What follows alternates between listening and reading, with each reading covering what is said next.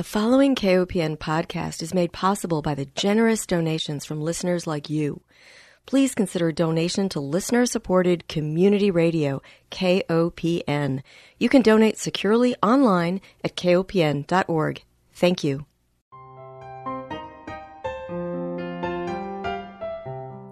Hi, welcome to Food Sleuth Radio, where we help you think beyond your plate.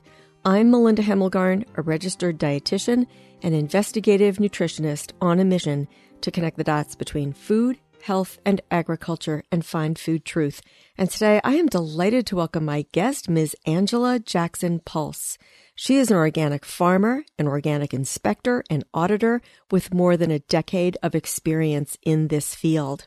She's based in Vermillion, South Dakota. Her farm name is Prairie Sun Organic Farm, where she raises chickens, cattle, and grows vegetables and row crops.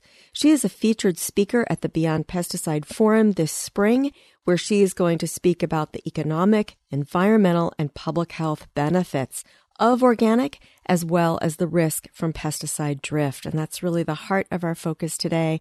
Welcome, Angela. Thank you. Well, I'm so glad I had an opportunity to find out about your farm and your work and your story, because I think it helps our listening audience understand the challenges that organic farmers face and the challenges that we as consumers face in the marketplace when we're looking to feed our families the highest quality food we can find. Now, you've been farming for quite a while. Tell me a little bit about your story. How did you get into farming? Well, when I moved here in 1999 from California, and I had a heart for eating healthy. I was always a very fit person for the most part, and really moved into South Dakota. It was a food desert, is how I would describe it, just corn and beans, very little or no access to organic food. And so I was having my sister try to ship me things from California sometimes, and that didn't work all so well.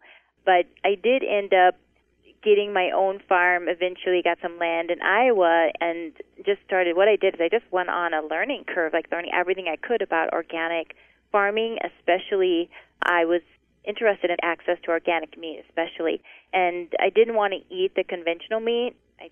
For a lot of reasons, I knew it wasn't healthy. So I just thought, I'm going to start doing this myself if I can't buy it in a grocery store.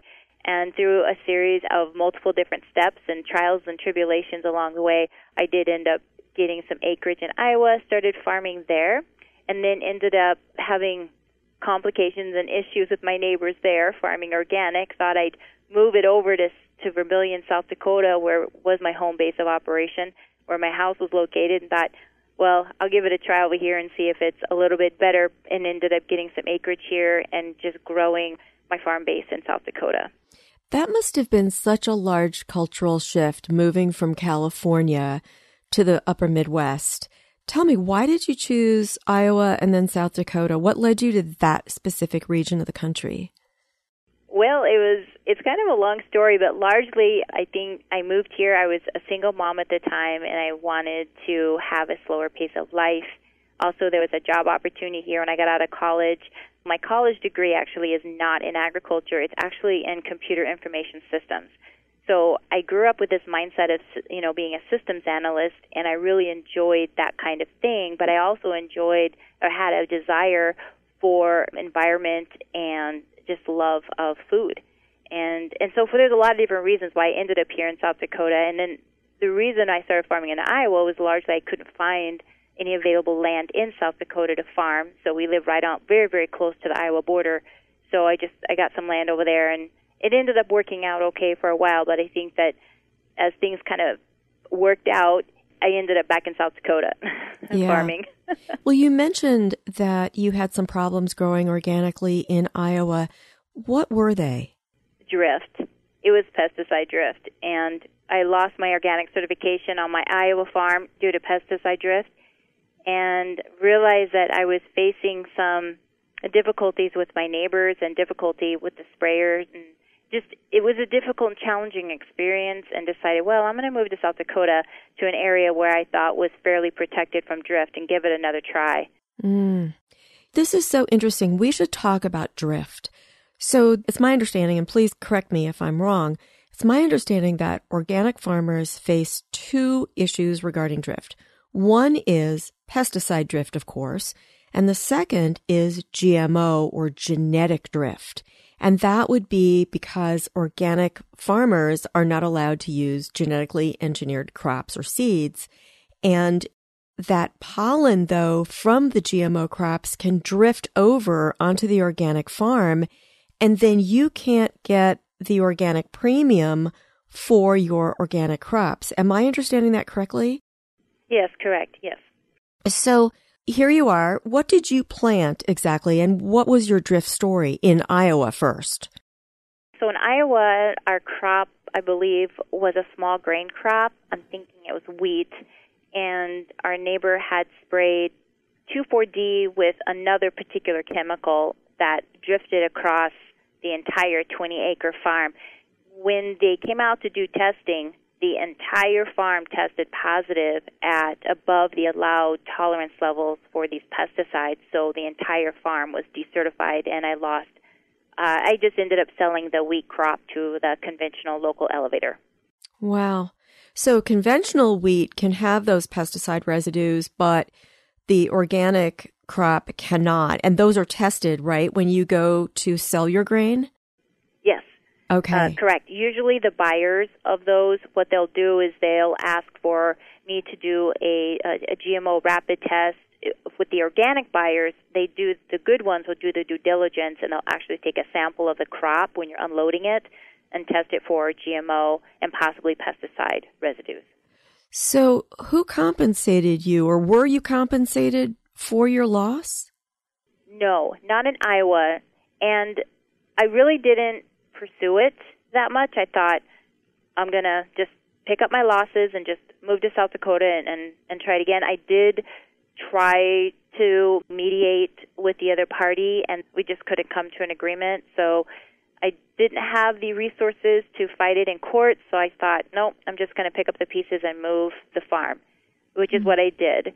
And then we started in South Dakota in 2010, so we haven't been here terribly too long at the current location, 11 years. I basically bought an alfalfa field and just started from ground zero. Mm-hmm. So tell me about your neighbors where you are now. Are they, quote-unquote, conventional farmers, meaning that they use the chemicals that are typically used with, say, corn and soybeans, which are largely grown in the Midwest? Yes. So I'm right on the edge of the city-county line, and so there's also residential homes along our street. But on the exterior perimeter of that, so just a bit further away, there are conventional farmers that are farming row crop conventional corn and beans that do spray their fields both by ground sprayer and by aerial application. So there are rules and regulations about spraying, right? The wind can't be more than a certain speed. And I know that it's the organic farmer that has to have the barriers. So maybe a row of trees, for example, to prevent drift from getting onto your property. Tell me how that works.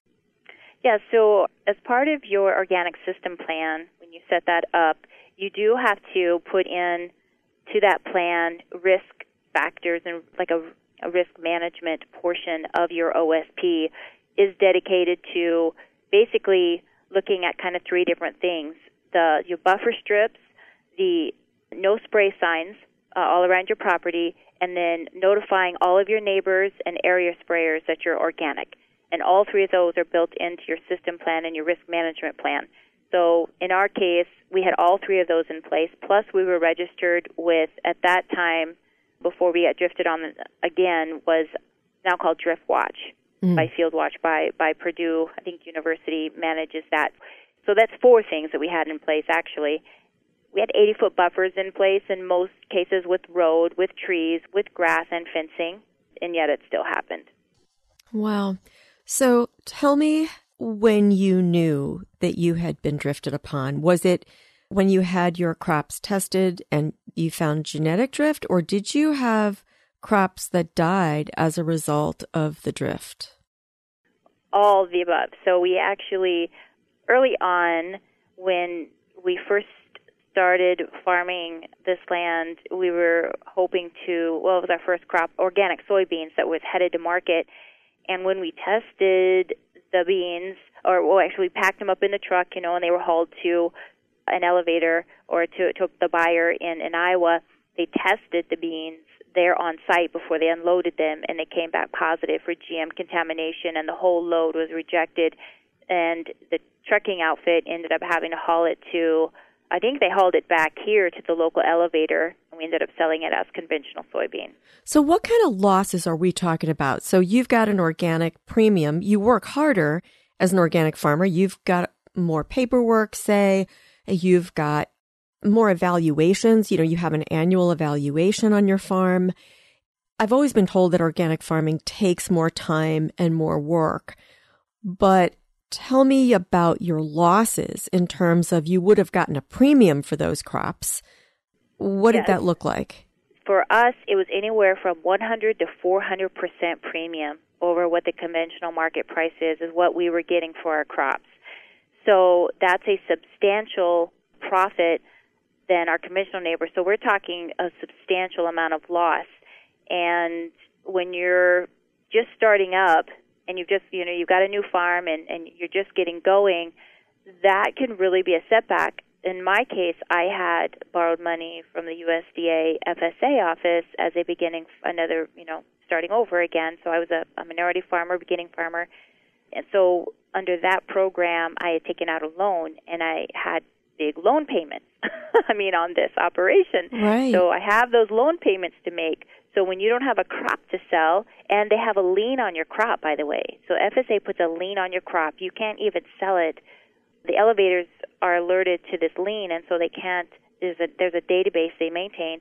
So when you go to try to sell it, they're like, oh, you got a lien on this. So they take the money and send it directly to FSA, and you get whatever's left. Wow. Or they write a check, and you take it to FSA, and FSA has to sign off on it. So for me, it was not being able to make my farm payment. Right. So here you are. You're a new farmer on this land. You're in debt, and you are really, I call this chemical trespass or genetic trespass. And it seems like it's a violation of your right to produce food, to grow food, and produce it for a large and growing consumer base. What were your next steps in terms of getting back the money that you lost? Well, early on when we had the GMO contamination, anytime you have a contamination event in an organic crop, you have to cooperate with your organic certifier to do an investigation. So we did a full investigation on what happened that year with that soybean crop. We could not determine the source of the contamination. We just could not. We cleaned everything. Everything was clean when we went into the field. The truck was cleaned out. The trailer was cleaned out. We don't know what happened or where it came from.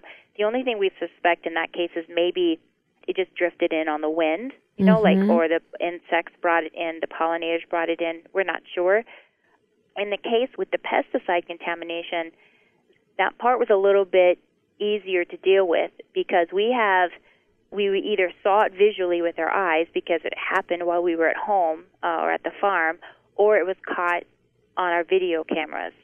There was a situation in one of our fields where we tested positive for some chemicals that we could not find the source, but they were under the organic threshold, of that 5% EPA tolerance level, or the NOP sets those levels at 5% of what the EPA tolerance level is for that chemical. So we were well under that 5% threshold. So we didn't get decertified, but still I had to investigate, where's that coming from? And I wasn't sure, but I knew that there were we have a lot of aerial applicators in our township. And what I'm thinking is that there was just so much aerial application going on and does go on around our farm that it's drifting in. Yeah.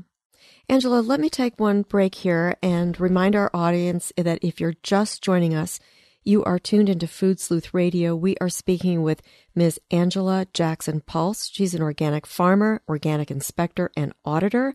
She is based in Vermilion, South Dakota. Her farm is named Prairie Sun Organic Farm, and we are talking about the injustice of drift, or chemical and genetic trespass, and how this creates real financial as well as public health challenges for those living in rural communities and trying to grow food that I certainly recommend to my clients. So, yeah, it's hard to identify sometimes the drift. I know the new dicamba herbicide that's used because of weed tolerance to these herbicides can actually move. And so it's hard to put your finger on exactly where it's coming from. And if you're surrounded by multiple farms that are using these chemicals, where do you go? Do you have good legal representation who can help you sort this out? Yes. So obviously in our case, when we moved to South Dakota, and it happened with pesticide drift, it happened in 2017 and 2018. And it took us some time, but we did end up seeking legal counsel.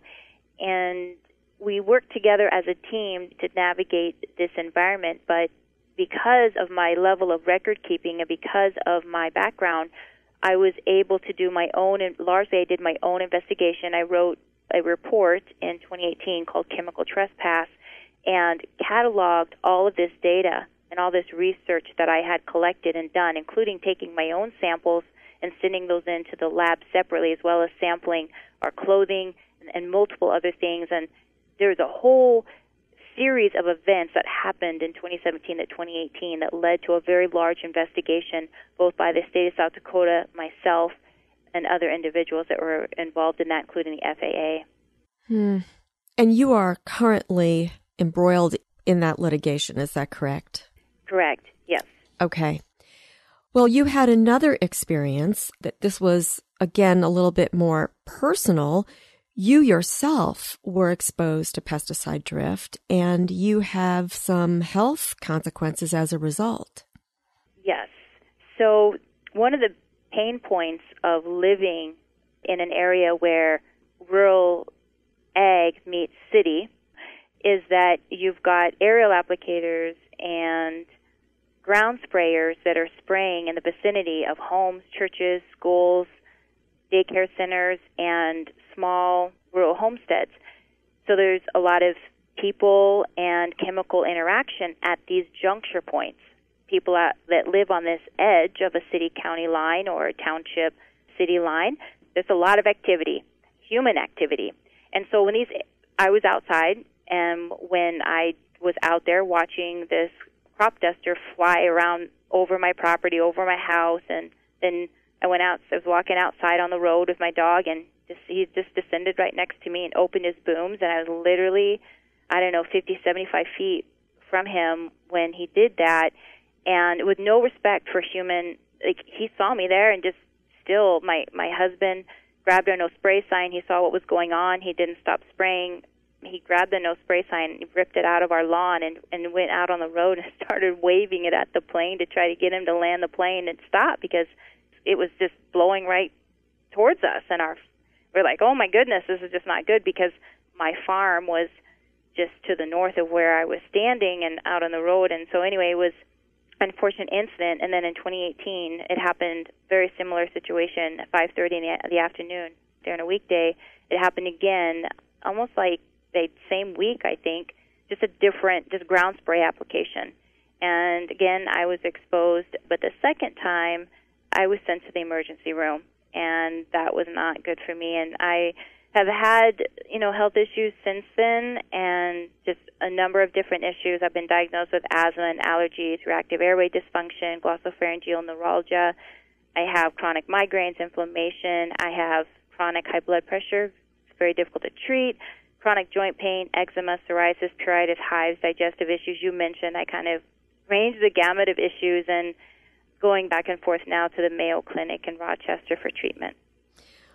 This is so unfortunate, and I think that your case and this litigation, hopefully, as well as the physicians at the Mayo Clinic, will really start to emphasize the risk from these chemicals.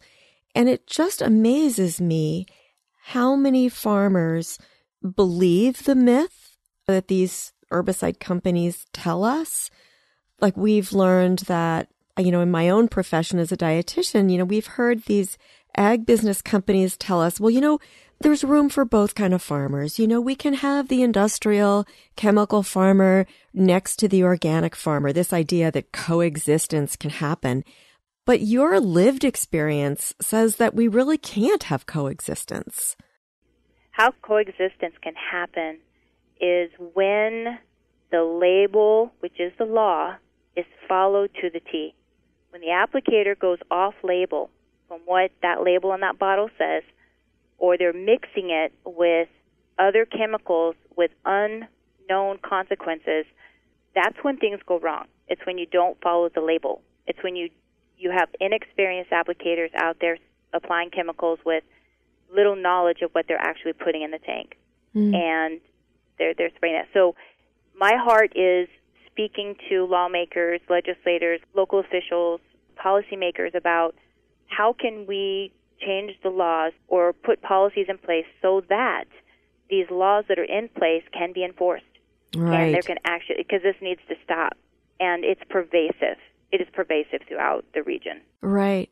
Well, I know farmers now are planting these dicamba-resistant crops because they're afraid that if their neighbor uses this particular herbicide, if they're not using a resistant crop, then they're going to lose their crop. Correct. And we have actually heard that in public testimony, that farmers are being forced to purchase certain varieties of seed in order to be able to grow crops in our region. It's a great business model for the chemical company. Great business model. Well, one of the other things that I've been told, as dietitians, we have annual conferences and we have people speak to us. There was just a continuing education in service put on by one of the chemical companies, and they were talking about how the great thing about these herbicide-resistant GMO crops is that they were going to result in less pesticide use. Do you think that's been the case? Absolutely not. In fact, I have talked to numerous individuals in the chemical industry, and it's just the opposite. They're actually having to use more, and they're having to use special brews in order to overcome glyphosate-resistant weed problem, which is greatly growing, as well as insects that do no longer respond to the older formulations. They're constantly having to reformulate and use more and more. Yeah. Well, and we should let our listeners know when we use the pesticide term is the umbrella term that includes insecticides, herbicides, fungicides, etc. So just so there's no confusion with regard to the language. So as a registered dietitian, my responsibility is public health education. And I really believe that you, as an organic farmer, are part of the medical team because food is health. Food is preventive health care. And if you're not able to grow vegetable crops, for example, because they've been hit by one of these herbicides, where are people going to go for this healthy food? Are we going to just keep importing it from California? That's a great question. It's a huge challenge, I will say, in South Dakota to be able to grow organic food. And each and every one of us has a responsibility to try to support their local farmer by trying to advocate for having access to this food, because the climate is such that it's getting harder and harder to do this, and this coexistence model is getting more and more challenging because farmers feel that they were grandfathered in to farm this way and they can use these chemicals off-label, and that just simply can't happen. So we just need to advocate for following the law. Right, and the enforcement of the law would be helpful. Yes. Well, you mentioned that I had asked you why you farmed organically, and you had mentioned to me in an email that it was because, you've got grandchildren and you do this for your family's health and for your community health. And this is putting a block to that. This is called food sovereignty, where people get to grow and eat what they really want. I worry about young families that are trying to have children. They have young children, these windows of time in our lives when being hit with an herbicide drift is especially harmful. I mean, here you are, an adult woman, and you have had all of these events, these health events as a result of exposure. Think about infants and children and pregnant women in these communities. Who and what is protecting their health? Exactly. And that is one of my biggest voices in the state of South Dakota, is getting our lawmakers to wake up to what is happening out there, especially in our rural communities. And if you look at the rate of asthma in our state and other illnesses in children, they are not decreasing, they are increasing. And I have a heart for that because I know so many parents, their children are struggling with asthma and allergies, and it's a growing problem. And I believe if there's a connection there to our food and to our health. Right. And how we produce that food. Yeah. Well, we just have a couple of minutes left, and I know I had posed multiple questions to you that I wanted to cover, but I want to give these couple of minutes to you. What can we do to help you in this mission, and what else would you like our listeners to know? Well, I think there's two things. The first thing I'd like to do is just to urge people who are listening to this message to call, to write their federal lawmakers, and demand a re-review or an improvement of the Federal Insecticide, Fungicide, and Rodenticide Act, which is FIFRA. That's what the nickname is, from 1947. Now, the last reforms of this were like 1972 and again in 1996 with the Food Quality Protection Act. But these laws are in place, but if they're not enforced at the state level, then we've failed our children. If we don't do something, we basically are failing our children. We're failing all the future generations that come after us who want to have the right to grow organic food. And so the FIFRA is one of the things that we can look at improving and reforming to give states more enforcement authority to be able to enforce the law, which is the label, so that organic farmers have a chance. Mm-hmm. Absolutely. Now, you've got a beautiful website where you've got pictures of your animals, you've got your cattle, you've got chickens. You even teach people how to process a chicken when you buy a whole chicken. And it's a beautiful site to help us see, gosh, this is the kind of food we want to be feeding our families. So I'm going to make sure that we have a link to that website. I'll also put a link to the beyondpesticides.org site. Is there any other information that you would like to pair with this interview? I don't think so. Okay. I think I've been trying to work with a lot of national organizations that are already out there, like Moses, like Beyond Pesticides, and so I really, especially the beyondpesticides.org website, because there's such great resources there for people who are wondering, like, how do I get involved and how do I do more around pesticide reform? That's what I really think we're due for right here, is a good look at pesticide reform at both the national and the state level. I agree. Well, we've got to close because we're out of time, but I just want to remind everyone that Food Sleuth Radio is produced by Dan Hemmelgarn for KOPN Studios in beautiful downtown Columbia, Missouri. Most of all, I want to thank my guest, Ms. Angela Jackson-Pulse. She is an organic farmer, an organic inspector, and auditor. She's got more than a decade of experience doing this work. Her farm is Prairie Sun Organic Farm. I will provide a link to that as well as to Beyond Pesticides. Angela, thank you so much for being my guest. I'd love to have you back to continue this story, let our listeners know just how we can support you further and how this legal case will proceed. And I wish you the best of luck. Thank you.